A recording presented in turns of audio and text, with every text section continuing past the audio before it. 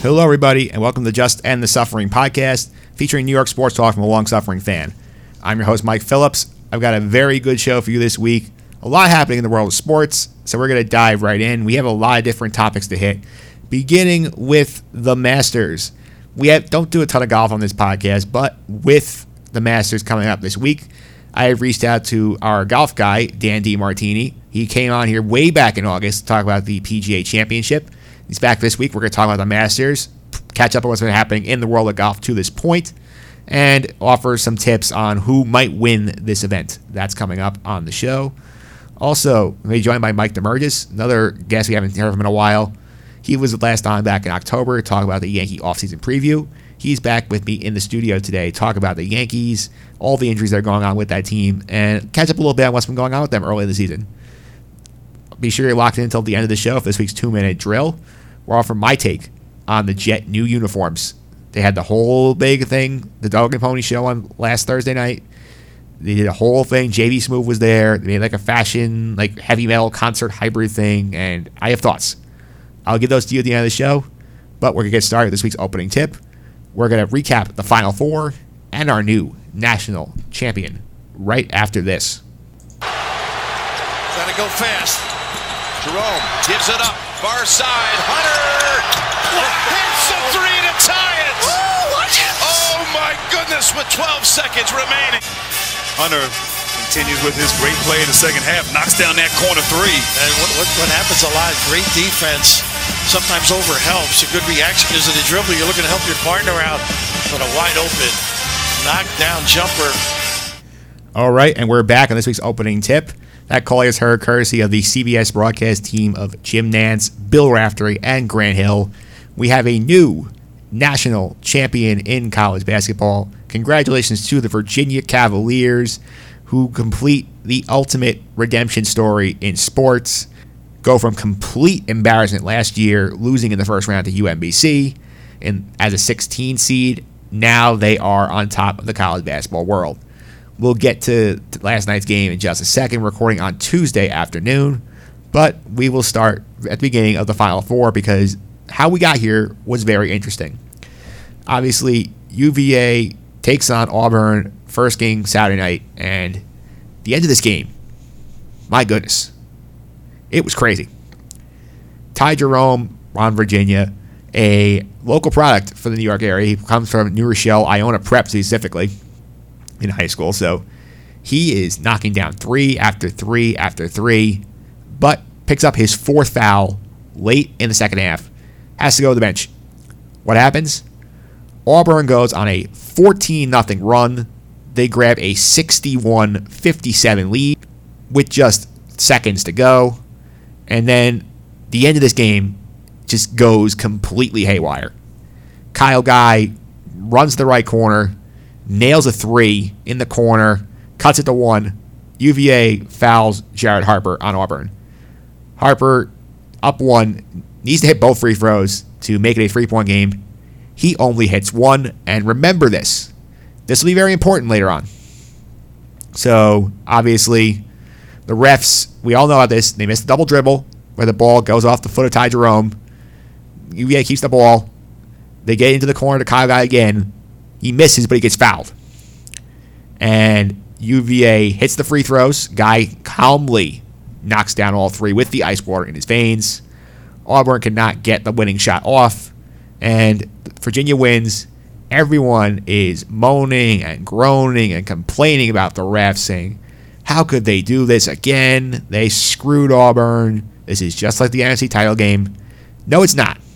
It is not the NFC title game. Let me tell you why, too. Yes, they missed a double dribble. But you know what? Jared Harper needs to hit that free throw. If he hits the free throw, the missed double dribble doesn't mean anything. Yes, they were also dumb to foul Kyle Guy, and it's a tough call. But you know what? They're going to call that foul early in the game. They might as well call it at the end of the game. And you know what? If he hits that free throw, none of this matters. Kyle Guy just ties the game. He does not take the lead. He ties the game. We go to overtime. And who knows? Maybe Auburn wins in overtime. But instead, they lose. And it's entirely on them. They did this to themselves. Making free throws is important in college basketball. We have seen this way too many times when teams miss free throws down the stretch that cost them games. Remember Memphis in 2008? They had a huge lead down the stretch and missed free throw after free throw after free throw. And all of a sudden, Mario Chalmers hits a three in the last seconds. Jayhawks tie the game. Jayhawks win the championship in overtime. That's number one. That's the first game. Game 2, Texas Tech, Michigan State. People who know me well know I'm a big Spartan guy, and I got to say, Texas Tech absolutely whipped them on the defensive end. Matt Mooney for the Red Raiders has the game of his life, knocking down a ridiculous shot. The Red Raiders got next to nothing at Jarrett Culver, and they still won this game. And it's all because of the Texas Tech defense. Their defense was phenomenal. They pushed Michigan State out of the paint like crazy, and Michigan State basketball, they like to operate out of the post. Nick Ward and Xavier Tillman, the two primary bigs on Michigan State, they combined for just 10 shot attempts. 10 in a 40-minute game. That will not get the job done. Now Michigan State is not a lockdown, knock-it-down, perimeters for shooting team. And that brings us to yesterday, to the national title game, which we entered this with an over-under of 119 points. Vegas clearly did not think this was going to be a good basketball game. But, surprise, these teams managed to score. And they scored a lot. This game came down to a lot of things. Number one, the battle of the lottery picks between Culver and DeAndre Hunter from Virginia. And DeAndre Hunter absolutely owned Jarrett Culver. Culver could not do anything against Hunter, who is a very, very good defensive player. And he also scored 27 points, 25 which came after the break. That's number one. Number two, Virginia, which is known for the pack line defense, which is known for their extremely slow tempo. They actually played the slowest tempo in the country. They were 353 out of 353 in terms of moving the ball. This team scored 85 points in the national championship game, and they knocked down 11 threes against a defense that allowed just 56 a game in the tournament. That says a lot right there, because what Virginia did last night that was incredible was they were able to stretch out the Texas Tech defense. By knocking down those threes, they forced the Red Raiders to extend defensively. That opened up opportunities on the inside for guys like DeAndre Hunter to drive. They opened driving lanes for Kyle Guy, for Ty Jerome, for Kihei Clark, for that whole crew. And, well, you know it. They are now national champions. And this is an incredible turnaround for this program. Just a year ago, we were sitting here on a Friday night in the first round laughing at the Cavaliers. This team was a joke. UMBC shot them out of the building. That game was not even like UMBC hit a three at the end to win. They won that game by 20 points. Now, a year later, they're cutting down the nets in Minneapolis, and they are the champions of college basketball. What a story. You know the 30 for 30 is coming someday. Probably in a couple of years, on Selection Sunday, when ESPN does its bracketology show, we will have a 30 for 30 on the Virginia turnaround. I can't wait to see that. That's going to be a lot of fun. And now college basketball fades into the background for a while. You have all the guys who are going to jump to the draft. I mean, Zion Williamson, the Duke freshman, are gone. Minus Trey Jones, who stayed.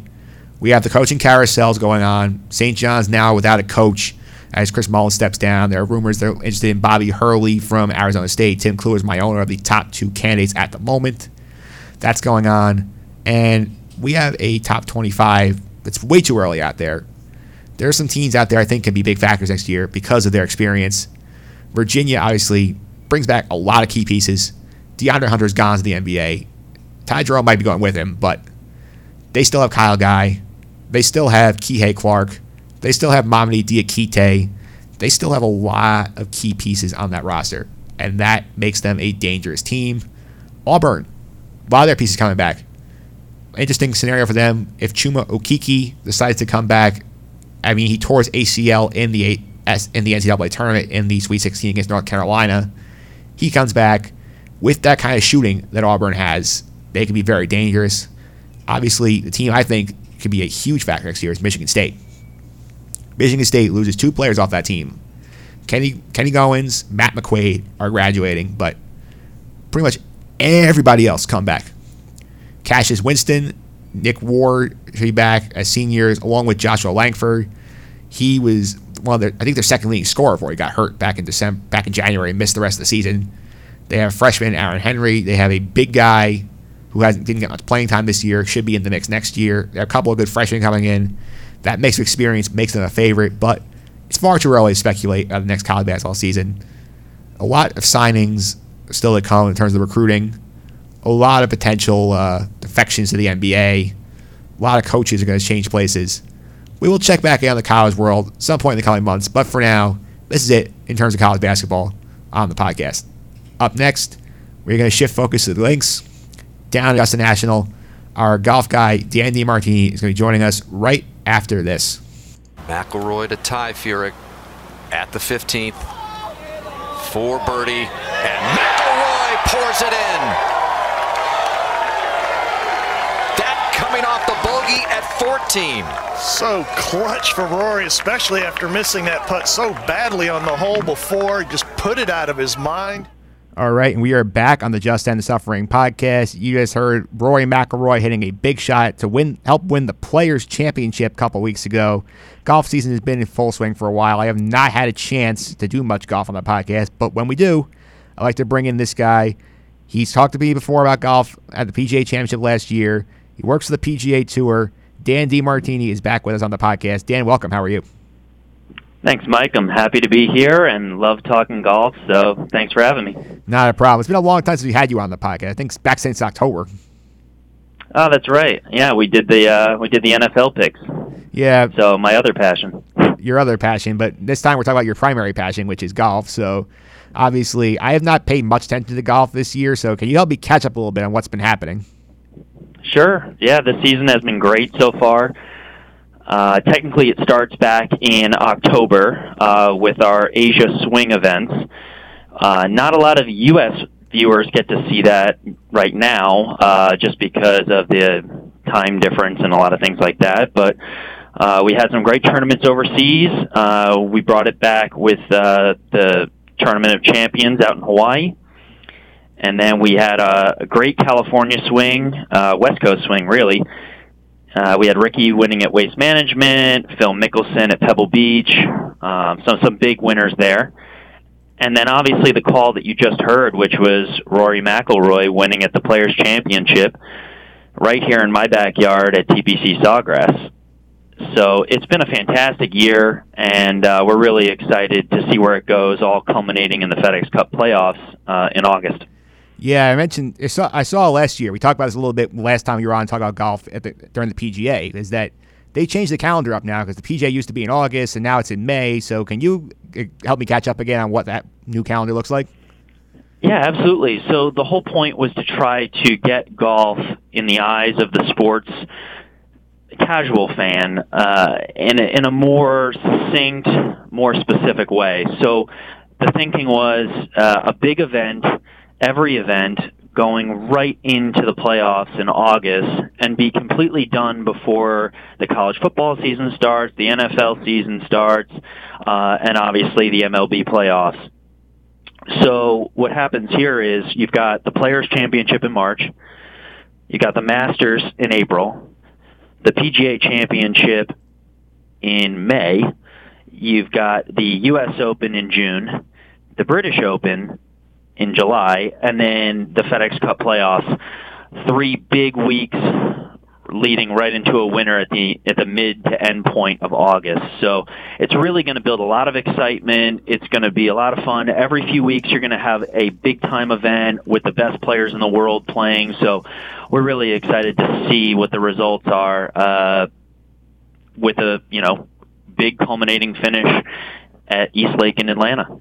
Yeah, it sounds like a lot of fun. Obviously, I don't know too much about Pacific golfers right now, so can you give me a quick, a primer on some guys who are playing well and some who aren't? Sure.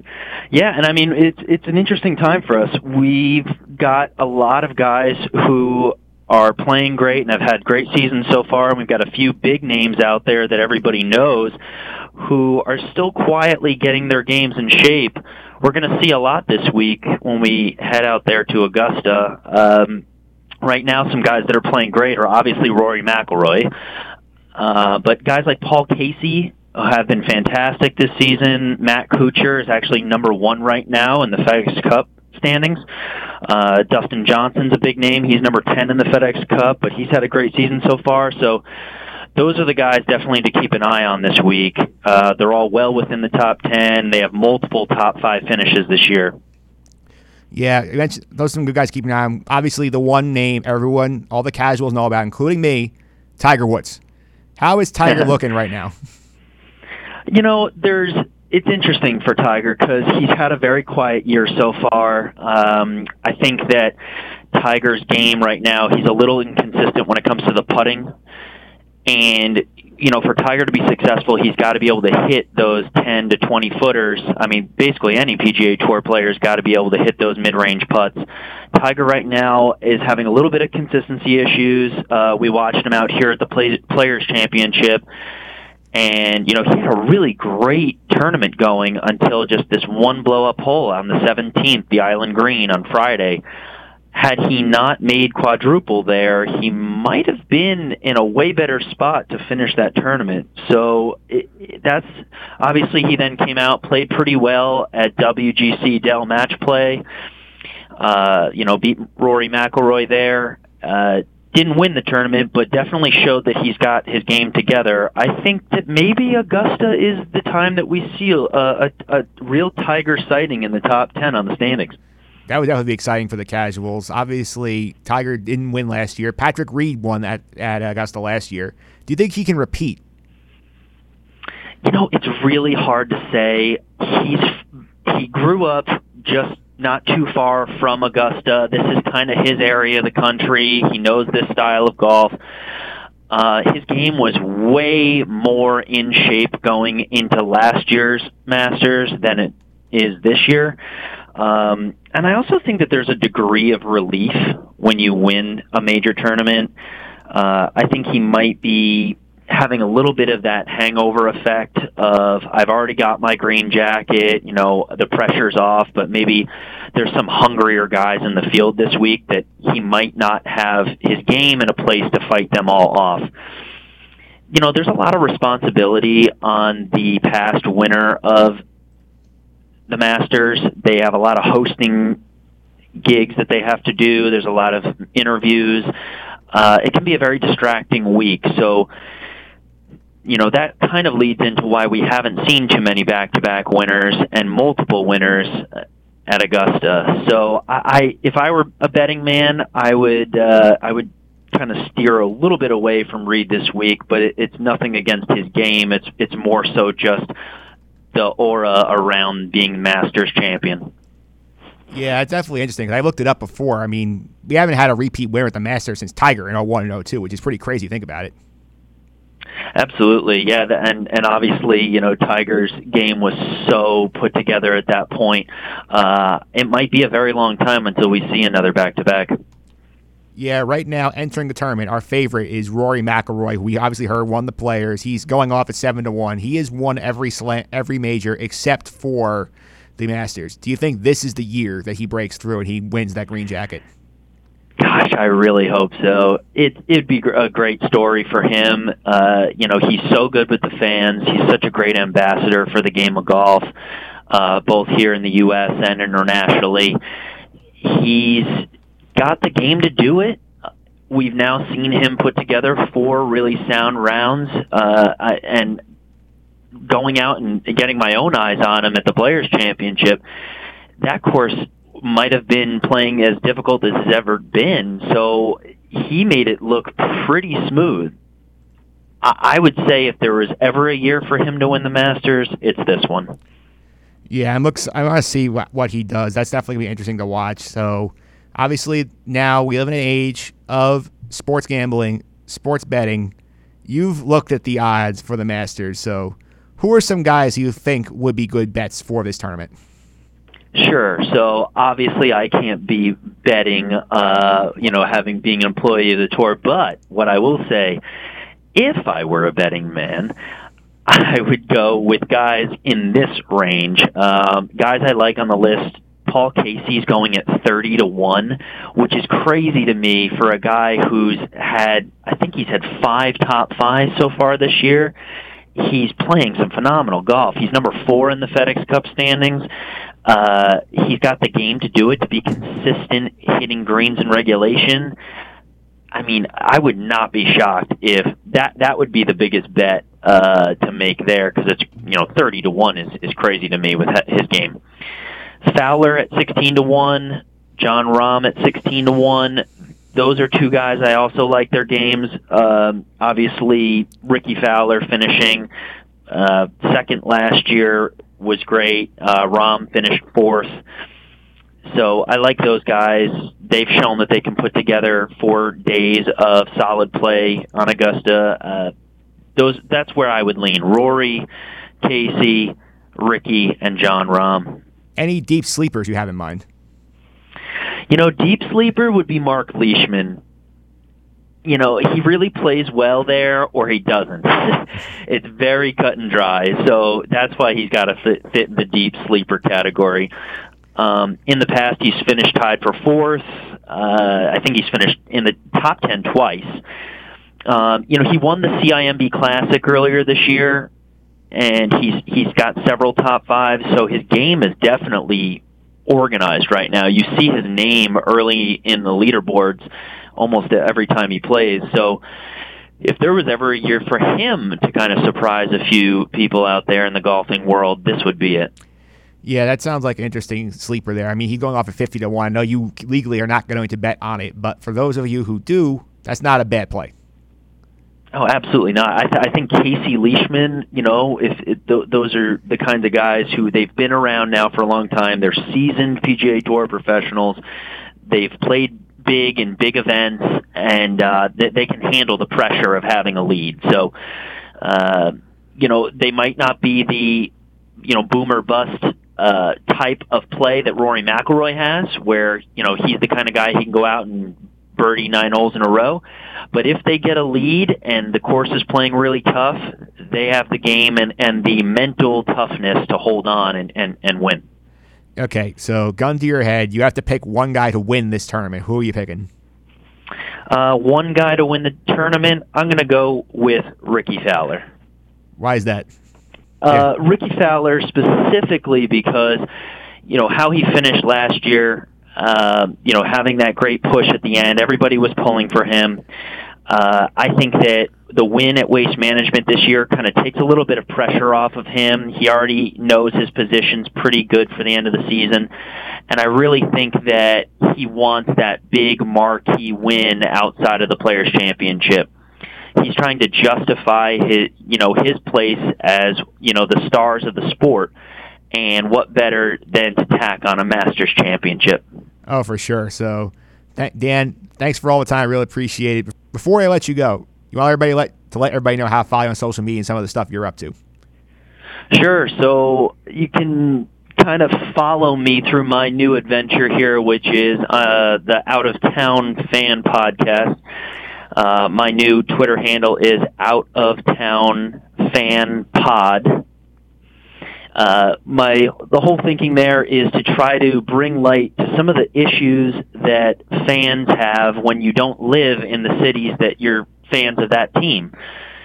For me specifically, I live down here in Jacksonville, Florida. I'm a fan of teams pretty far away, so I wanted to tackle some of the issues of how to stay connected to your teams when you're very, very far away. Yeah. So give that a listen. You'll see it coming out pretty soon, and I'm excited about it. Welcome to the world of podcasting, my friend. Yeah, I appreciate it. I'm sure I'll have you on very soon. Yeah, well, I may not fit the theme specifically, but we'll find a way to get me on. Yes, absolutely. There's one big topic that's coming up that I want to get your opinion on, and I'll keep it as a surprise for now, and hopefully the listeners will listen to both of us back to back each week. There you go. That would be nice. Dan, thanks for all the time. Before we let you go, I also want to point out we are playing in fantasy baseball this week in our league that Phil Lamar was playing here, so best of luck to you. I appreciate that. My team got off to a pretty cold start last week, so we'll see what happens. Yeah, I happened to score a nice win. I picked a 9-5 victory. Helped keep the momentum going. Dan, thanks for all the time, as always. Appreciate it. Thanks, Mike. All right, that was Dan DiMartini on the PGA Tour, from the PGA Tour, talking about the Masters. Up next, we're going to dive more into baseball, talk New York Yankees with Mike DeMurgis right after this. That one's driven deep to left field. Smith back, track, wall, see ya! A 3-run home run for Clint Frazier, and the Yankees go ahead. All right, and we're back on the Just End the Suffering podcast. That call is heard courtesy of the S Network's Michael Kay. Clint Frazier with the go-ahead 3-run homer on Saturday helped the Yankees beat the Baltimore Orioles. The Yankees end up sweeping that series. Joining me today is a guy who we had last on the podcast back in October, previewed the Yankee offseason. Yankees are in a little bit of trouble right now with the injury situation. I wanted to get him back here to talk about it. Mike DeMurgis is back with us today. Mike, how are you doing? A little bit of trouble? They're in a lot of bit of trouble. They lose their ace pitcher, Luis Severino. I mean, come on. They're in more than a little trouble. They got a catcher that can't stop a ball if it was the size of the truck. They've got DHs all over the place. When you have a team that can't field fielders, there's a problem. Yeah, I mean, they have 11 guys on the disabled list entering this week. 11. That's like Met-like. What is going on over there? It's in the water. Look, injuries, you never can tell with injuries, but the concern I have with this team is there's too many DHs on this team. To me, Gary Sanchez is great if he's a DH because he's not a catcher. You look at Andujar. I'm not convinced he can play the field consistently. I don't know if I've trusted him. He could be a DH. Giancarlo Stanton is a DH. Luke Voit is a DH. Greg Bird, we don't know what he is. So you have all these DHs on this team, and you don't have position players. And it was funny, too, because Miguel Andujar and Stanton, who mentioned, are DHs. They're not even there right now. They're just sitting on the shelf hurt. Yeah, he's hurt, and, Frazier's getting some opportunities, as you heard in that home run. It's great to see him play. He's the kind of guy I think they need, a real spark plug, a guy that can ignite this team and be a real catalyst for this offense. I just don't see the logic that Brian Cashman's gone through over these years. He should have made the move, Christian Yelich. You have all the lineup throughout between Judge to Giancarlo Stanton to Sanchez, all these big righties in the lineup that just swing basically the same. They have a big hole in their lineup, and too many strikeouts back to back, and you don't know what you're going to get from Bird this year. It doesn't look like much, and then you add Voit to it, put him. So that's 4 power righties that are kind of the same hitters. Yeah, well, I mean, it'd be funny if they were all power lefties because at least you could take advantage of the porch in the Bronx. And now they can't even do that. No, exactly. They don't have a power threat, really, and which is bizarre if you know the history of the Yankees going back to Babe Ruth. They always had a power lefty. In the 90s, I mean, Paul O'Neill wasn't much of a power lefty. He did 17 to 20 home runs, something like that. But Darryl Strawberry was dropped in there as well. And then, later on they signed Jason Giambi, so they had a power lefty in that. But this team is known for having power lefties, and they just don't have it right now. And it's too much of the same stuff in the lineup. Yeah, there's a lot of sameness in the lineup. There's a lot of new guys in the lineup because of all the injuries, all the opportunities that are being created for younger players. So who do you think needs to step up the most for the Yankees right now to help this team get through this portion of the schedule? The guy is Gary Sanchez, just to be consistent. I know he had 3 home runs the other day, which is great, but gets picked off 3 times in 3 or 4 days. You can't have that. And again, his inconsistency at catching, unacceptable. Unacceptable to have a guy like this to be committed to this. I don't think he's going to make it as a catcher, and I saw this, going back to last year. I'm shocked that they actually brought him back. I would have liked to have seen him traded. I was calling for Odell Beckham to be traded a year before he was traded. So I'm just surprised. To me, when you look at championship teams, tell me who the catcher is. You think of the big red machine, you had Johnny Bench. You think of the Yankees, you had Thurman Munson. Tell me who the catcher is. The Marlins, when they beat the Yankees, had Pudge Rodriguez. The Yankee teams had Jorge Posada and Joe Girardi. The catcher is a big identifying point for a team. And to me, if Gary Sanchez is an identifying point, this team ain't going to the World Series. Yeah, it's funny because I remember in the offseason there were rumors that they were talking to the Marlins on JT Realmuto and that should have made the deal. They were offering Sanchez for him. Yeah, should have made the deal. Get him out of the American League. Send him to the National League. This way, he doesn't come back to haunt you unless it's in a World Series.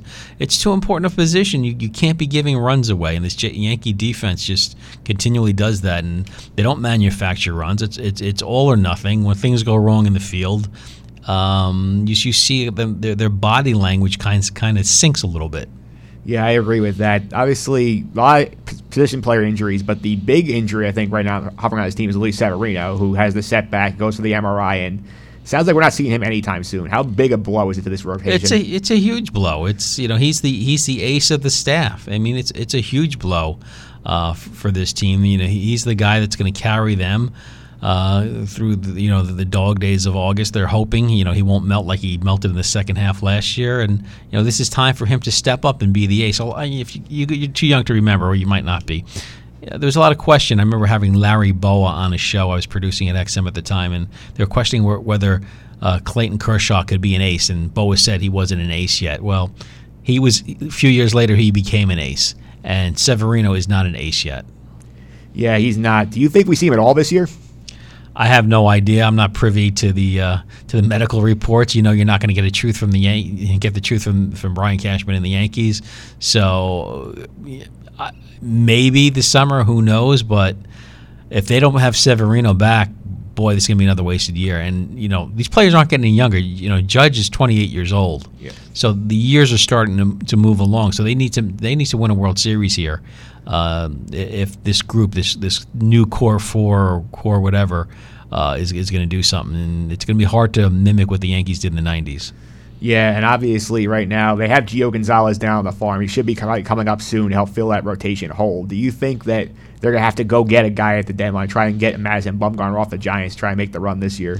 Listen, you look at teams that have made runs in the postseason, how many of them got somebody at the deadline? It's a must. Yeah. 96 they did it with Cecil Fielder. In 93, although they didn't win a World Series, the Braves got Fred McGriff. So it's a necessity to make deals at the deadline. A couple of years ago, who did the Astros get? Verlander. And it changed the tide of baseball history. Yeah, absolutely it did. And in terms of just the rest of the rotation, how do you feel about it at the moment? Because they obviously did some work there this year. They brought Paxton in. Right now they have Domingo Germán filling in. Jonathan Isaac has been sort of in that hybrid between a fifth starter and the guy coming in behind an opener. So. Yeah, I mean, I think it's solid, but none of them are aces. You're not talking about it. In the 90s, you go up and down the pitching rotation. You had Roger Clemens, El Duque, Andy Pettit, David Cohn. You're talking guys that were all number ones on any other team. Yeah. All number ones on any other team. Here you got guys that are like two Bs maybe threes. Where's the ace? There's no ace here. Paxton's going to step up, and Happ going to step up and become an ace, maybe at best, but not an ace as we know an ace to be a Scherzer or Verlander.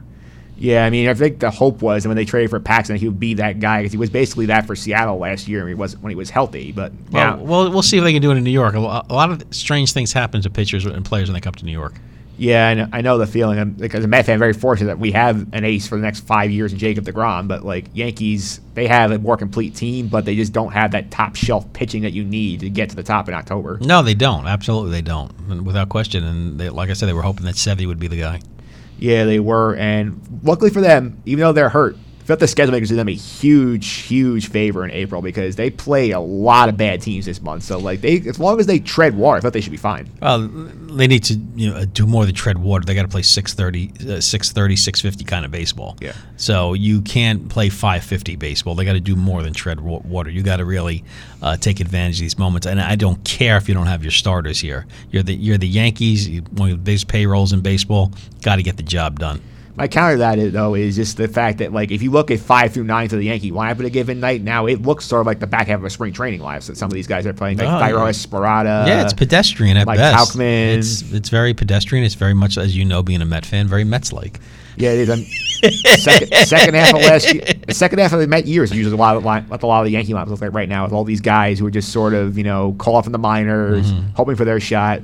They don't usually have the upside like a Clint Frazier or like even Espada. I think that's his name, right? Mm-hmm. The shortstop. Yeah, Espada. Yeah, they those kind of guys need to step up, and they're playing bad baseball teams. I mean, they have the Royals coming in, they have the Giants coming in, the Diamondbacks. A lot of these games are at home too, so they should be able to withstand these. Listen, you can't just take 2 or 3. Some of these you got to sweep. Yeah. You got to start sweeping. And they did sweep over the weekend. They swept the Orioles. Oh, okay. Then they lose last night to the Astros in a game they should have won. Yeah, it's also so you got to win games you're supposed to lose. It's the vaunted bullpen fell apart last night. Yeah, so. that volleyball is still missing a piece. Not Aroldis Chapman. Dylan Betances is still out, and any idea? I just don't even know when he's coming back. I feel like none of these guys are even close at this point. No, he should be coming back soon. So the Yankees definitely miss him, but he's got to get in the groove. It's not going to be lights out right away. It takes a little while to get back in the groove. Yeah, for sure. And obviously, like, one thing that helps the Yankees out is that the Red Sox are having their own issues right now. They're not off to a hot start either. No, that definitely helps because you don't feel the pressure of that. When a team like the '84 Tigers starts off the year 35-5, that's a problem. You're not going to catch them. So there is margin for error. Here's my thing with the Yankees, and I've been complaining about it for 2 years now. Is again they don't create opportunities. They have a poor defense, and it's all or nothing. Yeah, I don't like that approach either because I wrote this on my blog recently. I feel like the Yankees should worry more about, like, it was all talk in the winter about, they should be in on Machado, they should be in on Bryce Harper. Like, they don't need another slugger. They need guys who can string hits together, play defense, run the bases. Yep. That's why I feel like your guys like your Brett Gardners are valuable on this team because they're not just 50 home run sluggers. They're guys who can play defense and make contact. Yeah, and great opportunity for Clint Frazier to come through because he could be one of those guys. Tyler Wade as well if he ever manages to hit the big league level. Well, we'll see. I don't know how much faith I have in him. Don't know much about him, but certainly Frazier they've stuck with through the concussions. They believe in something. They talk about this kid's bat speed, which we saw the other night. So incredible bat speed this kid has. So again, if he could come through, he could make a difference in this team. Also huge for Voit and Bird because remember back in spring training they were talking about we can't carry both these guys now because of the injuries. They're both playing every single day. You never know. Yeah, you never know. You never know what's going to happen with baseball. 162 games, guys are going to get hurt. It's always funny how these things tend to work out when they say we have too many guys and then all of a sudden we need both of these guys. Anyway. Yeah, an embarrassment of riches, and all of a sudden they're scrapping for, like we said, the lineup that looks a little minor leaguish at the back end of the lineup. That's not with the Mets too. We're talking about we have all this depth and we need to have all these infielders, and all of a sudden Todd Frazier, Jed Lowry get hurt in spring training, and all of a sudden Pete Alonso is not only on the team, he's starting at first base on opening day. Yeah, that's a great story there, Pete Alonso. He gives the Mets fans something to be pumped up about. Yeah. I was at the game on Sunday, and he gets, aside from DeGrom, I think he's the most popular player on that team. Yeah, poor Dominic Smith is he's cut into Dominic Smith's time. Yeah, Dom Smith's playing well, too. It's not even like he's slumping. He's producing when he plays, but he's just not Pete Alonso. Yeah, well, Smith had his chance the last couple of years and really wasn't physically ready for it. And this is what happens. Sometimes when you get your chance in the majors, you got to take advantage of it. Yeah, so the Yankees, 10 games, 5-5 right now. They had the sweep of the Orioles. They lose last night in Houston. We're recording this on Tuesday afternoon. So what do you feel like an ideal record is for them to get through April and when they start getting back some of your guys like your Stantons and hopefully your Hickses? When the month started, I thought 19 wins maybe. I was hoping. Now, who knows, 15 wins maybe? Yeah, it's like that's the bar I always have with the Mets. Like, just get 15 wins in a month, and then by the end of the year, you're close to 90, and you're basically right in the playoff mix. Again, not acceptable for the Yankees. It's subpar for them. All right, that's cool. Mike, thanks for coming by. Take all the time to talk about the Yankees. Really appreciate it. Before you go, you want everybody to know how to follow you on social media and some of the stuff you're up to? Yeah, sure. At Sports Radio Prof. Follow me on Twitter, and or go to YouTube and type in Mad Sports Radio. All right, Mike, thanks for all the time. Really appreciate it. Thank you. All right, that was Mike Demers on the New York Yankees. Up next, this week's 2-minute drill, we're going to talk about the New York Jets' new uniforms and the crazy fashion show they had promoting all of it right after this. Ladies and gentlemen, kicking this off, wearing the Gotham green uniforms, welcome your quarterback, Sam Darnold, and wide receiver, Quincy Enunwa.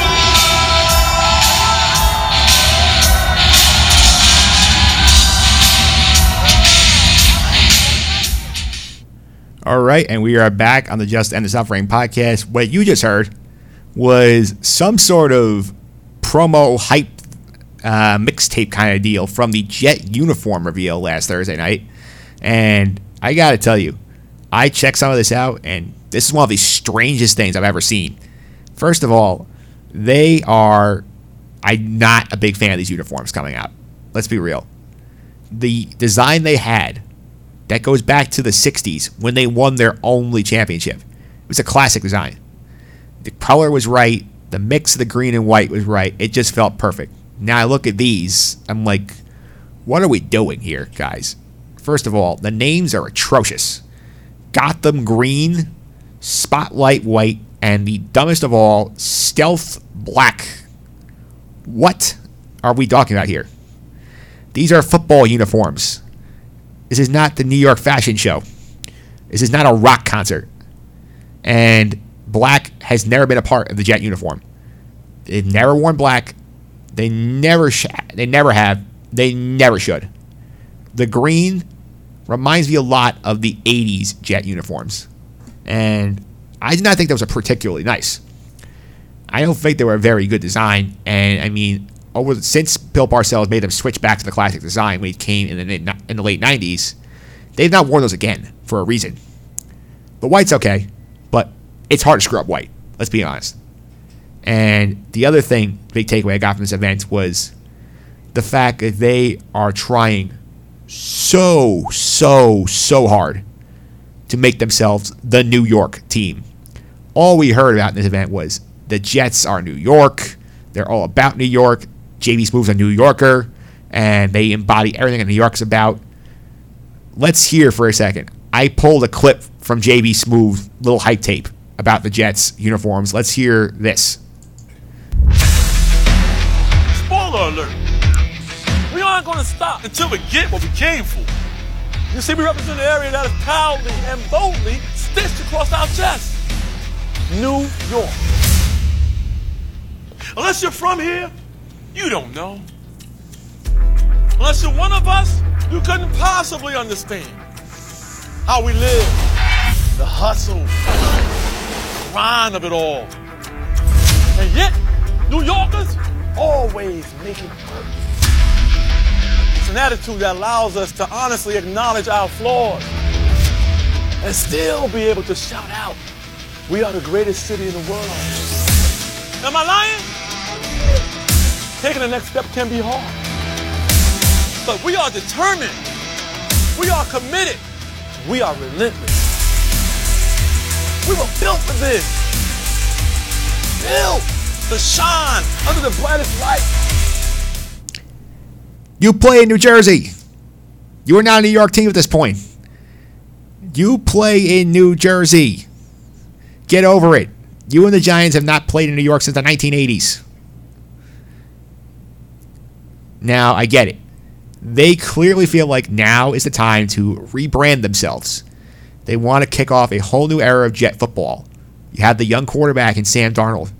You got the big, exciting offensive weapon coming in Le'Veon Bell. And you have this whole new coaching staff. You sense the end of the Patriot dynasty is coming. Tom Brady's not going to play forever. Rob Gronkowski just retired. But at the end of the day, these are just uniforms. I don't care. You wear these, wear the old ones, wear the designs from the 80s, wear the New York Titan throwbacks, wear tutus on the field. I don't care. Win some football games. Win the division for once. The Jets have not had a home playoff game since 2002. That's a very long time. 2002 is the last time the Jets hosted a playoff game. How about that? How about going to the Super Bowl for the first time in 50 years? And please, I am begging you guys, do not ever use the code names for these uniforms ever again. It's really embarrassing. Just please, let's win football games and not worry about winning the fashion or winning the hearts of New Yorkers. Just go on the field and win. That's all we care about. And that's going to do it for today's show. I want to thank my guest, Dan DiMartini, for coming by to talk about the Masters and lay out some strategies for betting it and offer a preview of what's to come this weekend at Augusta. I also want to thank Mike Demerdes for coming by to talk about the New York Yankees injury issues and some of their concerns they have early in the season. If you want more good stuff like this podcast, including my look at the renaissance of the Brooklyn Nets, who clinched the playoff spot last week and are now going back to the postseason for the first time in 4 years, check out the blog over at justendthesuffering.wordpress.com. You can also subscribe to this podcast on iTunes, Google Play, Stitcher, or TuneIn. Any of those locations. Search for Justice and the Suffering, and you can find the podcast there. Go ahead and subscribe. Please leave your feedback and star ratings as well. These help make the show get even better going forward. You can also follow me on Twitter at mphillips331. That's MPHILLIPS331. And tweet me with hashtag #TooManyDHs. Get me at the end of this week's show. Next week, we're going to have a playoff special on the podcast. We're going to do the NHL and NBA playoffs are kicking off this week. We're going to dive right into it. Pete Considori, our hockey guy, is coming into the studio next week. We're going to break down the NHL playoffs. Working on a guest for the NBA playoffs as well. Set the stage for what's going on there. We'll keep an eye on these as they develop going forward. A little more stuff as well. Maybe a little baseball, depending on what's going on here. If something interesting pops up. Until then, I hope you have a better week than Auburn Tigers fans.